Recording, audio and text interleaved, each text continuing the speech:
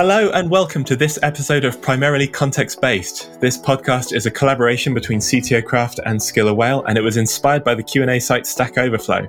On Stack Overflow, questions have to have a single right answer, and questions can be closed and archived because they're considered primarily opinion-based.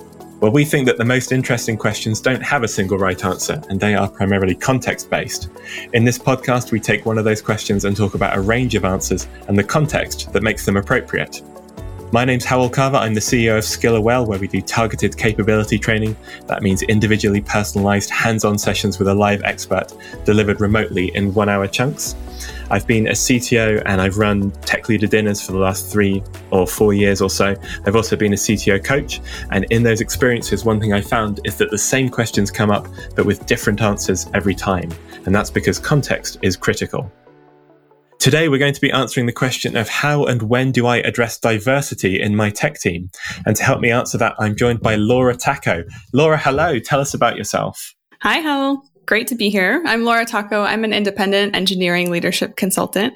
Before I started consulting, I was VP of engineering, director and senior director level at companies in the startup size, going to medium size, 600 employees or so. I'm really interested in helping companies grow, specifically their engineering and product development teams from the seed stage when the team is just being founded into kind of the larger scaling phase. That's when a lot of those growing pains get worked out, and diversity on an engineering team comes up all the time because hiring is such a critical component of team growth. And the hot question is, how do I hire a diverse team? And it depends. That's the answer. Yeah. That's why we're here. That's why we're here, exactly. And I should say that our plan for this podcast is not to talk about the arguments for and against diversity. I'm not sure there are any against, but if there are any, we're not going to cover those either. Lots of people, I think, would personally want it because it fits with their own personal ethics. But I think there are also some very strong commercial reasons for choosing to be a more diverse organization. Instead, we're going to be talking about how to achieve it. And I guess what we'll also be talking about is inclusion. And by inclusion, Laura, do you have a definition of the difference between diversity and inclusion? This is something, let's start a conversation about it. And then I'm curious also about how you understand it. The definition I always use is diversity is just simply how diverse your team is. How do people self-identify? Do you have enough spectrum and breadth of types of people, types of backgrounds, types of ethnicities and genders at the table? But inclusion goes beyond that. It's not just a numbers game. It's actually making sure that when those people come to the table, that the table can accommodate them. So you may put forth a lot of effort to hire a diverse team, but if you don't have an inclusive culture to retain those people and actually get the value that they bring, it doesn't really, you're not getting a great return on that investment of investing so much in recruiting diverse team. Is that how you understand it as well? I think that's exactly right. So inclusion is the sort of necessary step for getting the benefits of diversity. And I think the only thing which I think you implied, but maybe didn't say explicitly, was that it's about people being comfortable participating and sort of being themselves and being allowed to expose the aspect of themselves that makes them diverse and has that diversity. Yeah, absolutely. Absolutely. So I've often seen, teams struggle. They can recruit or maybe even make some key hires, some quote unquote diverse hires, which is not great language. And we can maybe talk about that in a little bit, but they've made some hires to make their team more diverse, but because they skipped that inclusivity step, once the people arrive, they're more likely to leave because the team isn't actually accommodating or welcoming to their participation. So it's alienating and they're going to go somewhere else. And I think that point about the language of a diverse hire is a really good one and is worth digging into. Can you tell me what's your reaction when you hear that phrase? I think when I hear that phrase, I hear it coming from a place of good intention. And it's really, I think, coming from an education opportunity is what I would consider it. So a person is not diverse. Diversity is a quality that a team has. So if you have a team of all white men and you are trying to hire a woman, that woman is not a diverse hire. it's that your team lacks diversity and you're trying to increase diversity on your team. It's not a label to apply to an individual. I think it's quite, it's a bit like reducing that person to their categories when the language of diverse hire is used. So I would very strongly encourage you to use, we're looking to increase diversity on our team, and applying the diverse label to the team and not to the individual. Mm. And I think one of the dangers with that is that you could give the impression that someone has been hired because of the category they represent and because of their addition to the diversity of the team. Yeah, absolutely. And that's never a great feeling. I've personally experienced that actually many times before, because I get a lot of recruiting spam on LinkedIn and other places. And some recruiters or even talent folks that are in-house will open with the line, we are looking to hire you because you're a woman. And I think they're coming from a place that, that's virtue signaling about, we care about diversity, so we're going to hire because you're a woman. But what that means to me is you're looking past the 15, 20 years that I've spent in tech, and you're reducing me just to my category, and that's the reason you're interested in me. For me, it's an immediate turnoff.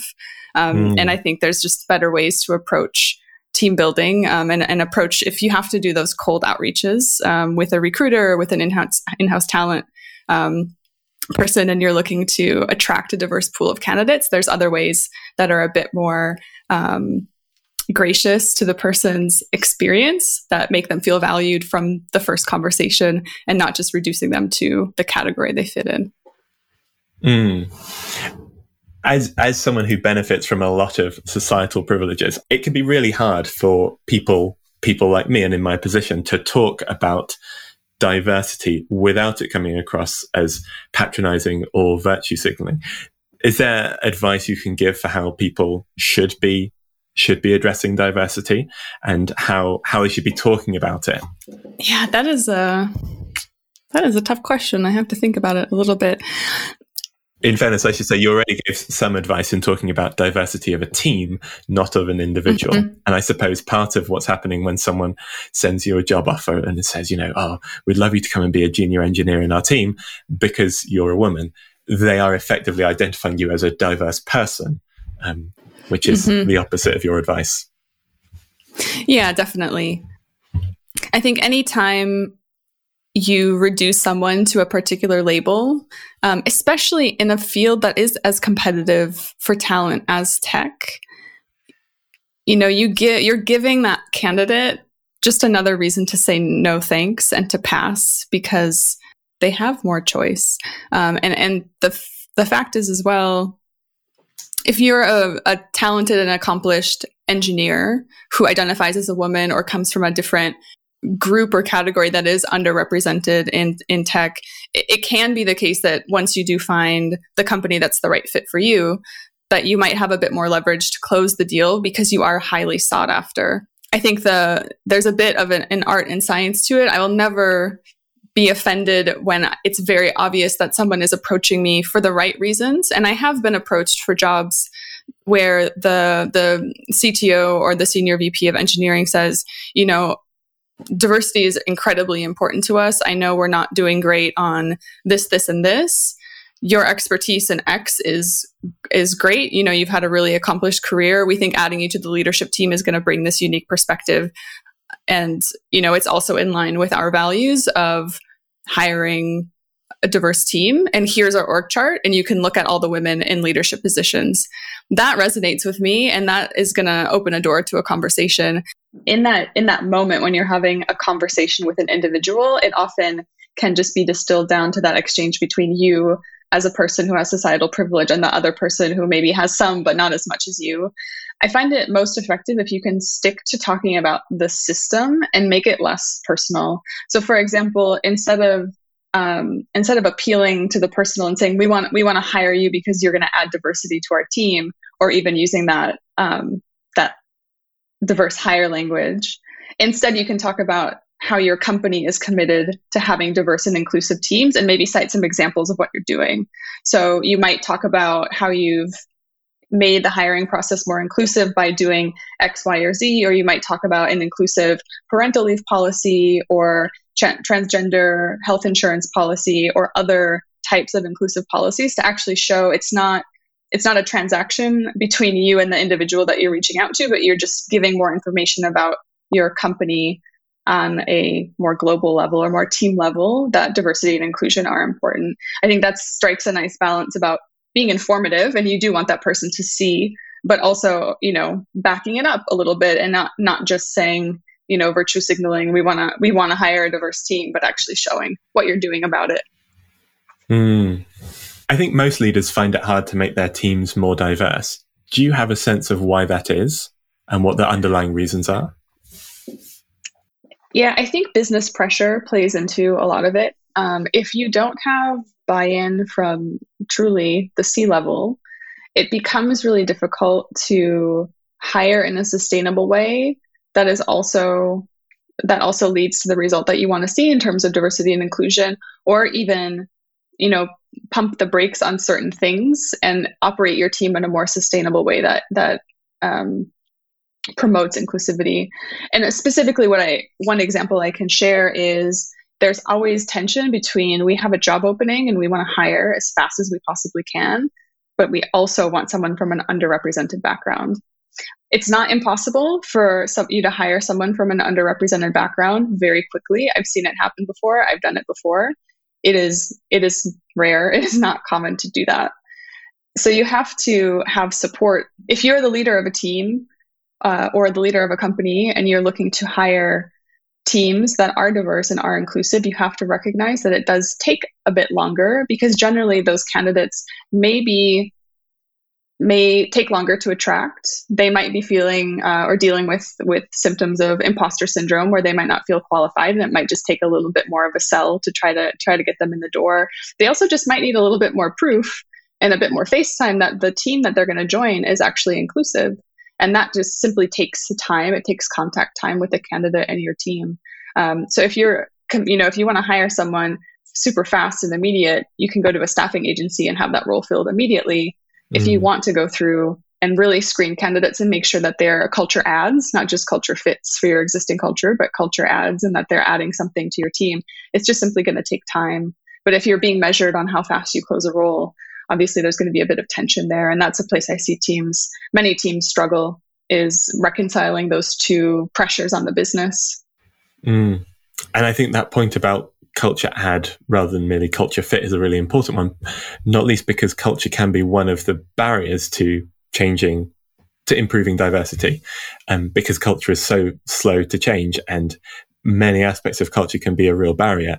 I know I've been in situations where I've been granted permission to put effort into making a team more diverse, but not to spend any budget on it, or to try and have or at least any meaningful budget on it, or to try and have any cultural changes that might enable it. And so I think, do you have any thoughts about how you can mold culture and change it to enable diversity?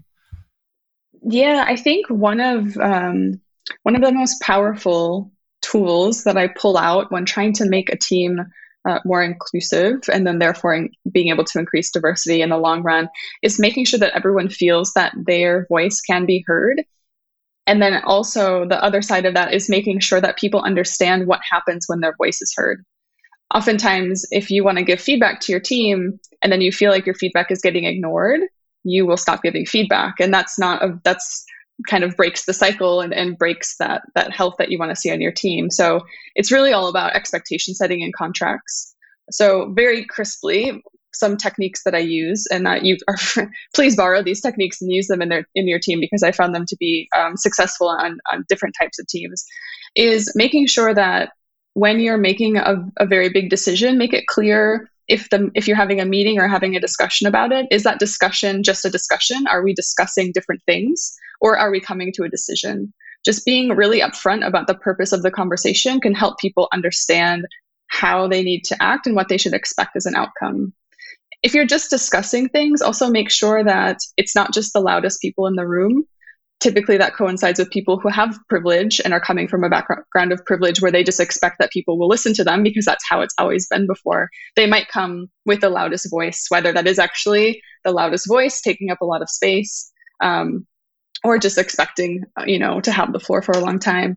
I try to make sure that any opportunity for discussion has an asynchronous and a synchronous component to make sure that people can articulate in their preferred communication style, and also that they have time to formulate an opinion. And that can just reduce the bias of listening to the loudest person in the room, because it balances out. It kind of puts everyone on a bit more equal footing for that particular discussion. When it comes to making a decision, it's really important to let your team know that you have taken into consideration all of the feedback that you've gotten.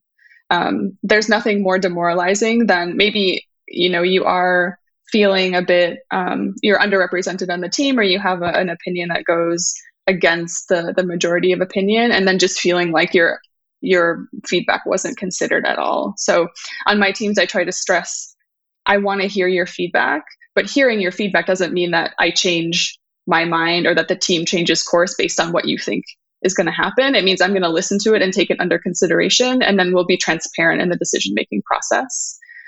When people feel empowered to share their opinions in the way that's most preferential to them, and then they also understand what happens when they give that feedback, that's something that can be repeated and helps people feel included in the decision-making process. They feel included as a stakeholder, and essentially leads to better results with more diverse opinions, which is what that's the commercial case. One of the commercial cases for diversity and inclusion on the team is having those different perspectives. So techniques like that, leveling the playing field a bit, can help teams just feel more empowered, and each individual in the team feel like they're welcomed and that they belong there.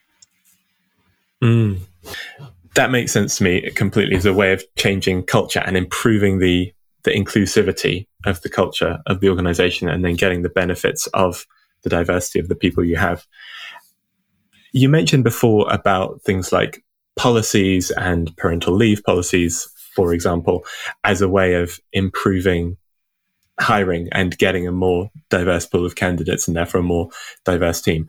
Can you give people some more ideas for how they can improve their hiring processes and their candidate finding processes in order to gain a more diverse team? Your interview process is worth more than direct developer marketing, or worth more than a lot of recruitment on LinkedIn. There is nothing more than your interview process that speaks about how it is going to be to work on your team. So that will leave a footprint. It will be the thing that the candidate remembers. They will remember how they were treated. They will remember how they feel. They will talk to people about it. So make sure that you are providing the best candidate experience. I think that is beyond the scope of just diversity and inclusion, but just general good business practice. When it comes to interviewing, I see some teams fall in the trap of confusing or kind of conflating a neutral interview process with an inclusive interview process. And it's specifically tempting to do that in a field like engineering, where it is, the tests pass or they don't pass. There's a bug or there's not a bug. There's an error, there's not an error. It's really tempting to kind of distill everything down to quantifiable metrics, when the reality is hiring someone on your team there are parts that are quantifiable, but a lot of it is qualitative as well. When I talk about neutral versus inclusive, one example of a neutral interview process is taking all personal data out of the interview process. I see engineering teams do this in the form of, we're going to have people do a coding test before we invite them to the interview process. If they pass the coding test, then they can proceed. That is a very neutral way of dealing with candidates, especially if you are expecting large inbound candidates. You're taking away personally identifiable information. You're just kind of looking at whether they pass the coding test or not. It's neutral, I would say. Where the inclusive part comes in, though, is you have to think about, first of all, who wrote that coding test? Is it someone from the dominant culture in your company? That's something to think about. And then also, which types of candidates actually have time to do that coding test as the very first step of the interview process for a company where they've never talked to somebody, most likely, and they're applying inbound. So typically people that have time to do that are people who don't have dependents, they don't have children, they don't have care responsibilities, people who are coming from a different socioeconomic class that might have to work 2 jobs, for example. They don't have time to do that. So just by creating this neutral interview process, you're actually quite alienating I would say good chunk, but there's quite a lot of people that you're disenfranchising and making it very difficult for them to participate. And if I'm a candidate and I have to take this coding test, or I can have a conversation with someone else at a different company, I'm going to skip the coding test because it's not, it kind of reflects this very kind of, this myth of like a merit-based type of team operation that for me is not quite appealing. And I think it's not quite appealing for many people who don't come from a dominant culture, who don't have as much privilege as other people do on a team. What do you think about people who approach diversity and say what we look for is not diversity of background or of kind of the kind of social categories that someone belongs to, but diversity of thought, or people who say things like, we don't need to have a team that represents lots of different ethnicities because we don't see color? Yeah, I see those as great excuses for not wanting to invest, or perhaps not wanting to educate oneself about the value of diversity and inclusion. So I've never, to be honest, I've never heard those phrases come out of the mouths of people who are in a gender minority or a racial minority or a religious minority. I've typically only heard that come from people who already have a lot of privilege. It's like a rich person saying that, oh, money's not important and money can't buy happiness. Sure. when you've already got a ton of it, I'm sure you don't think about it.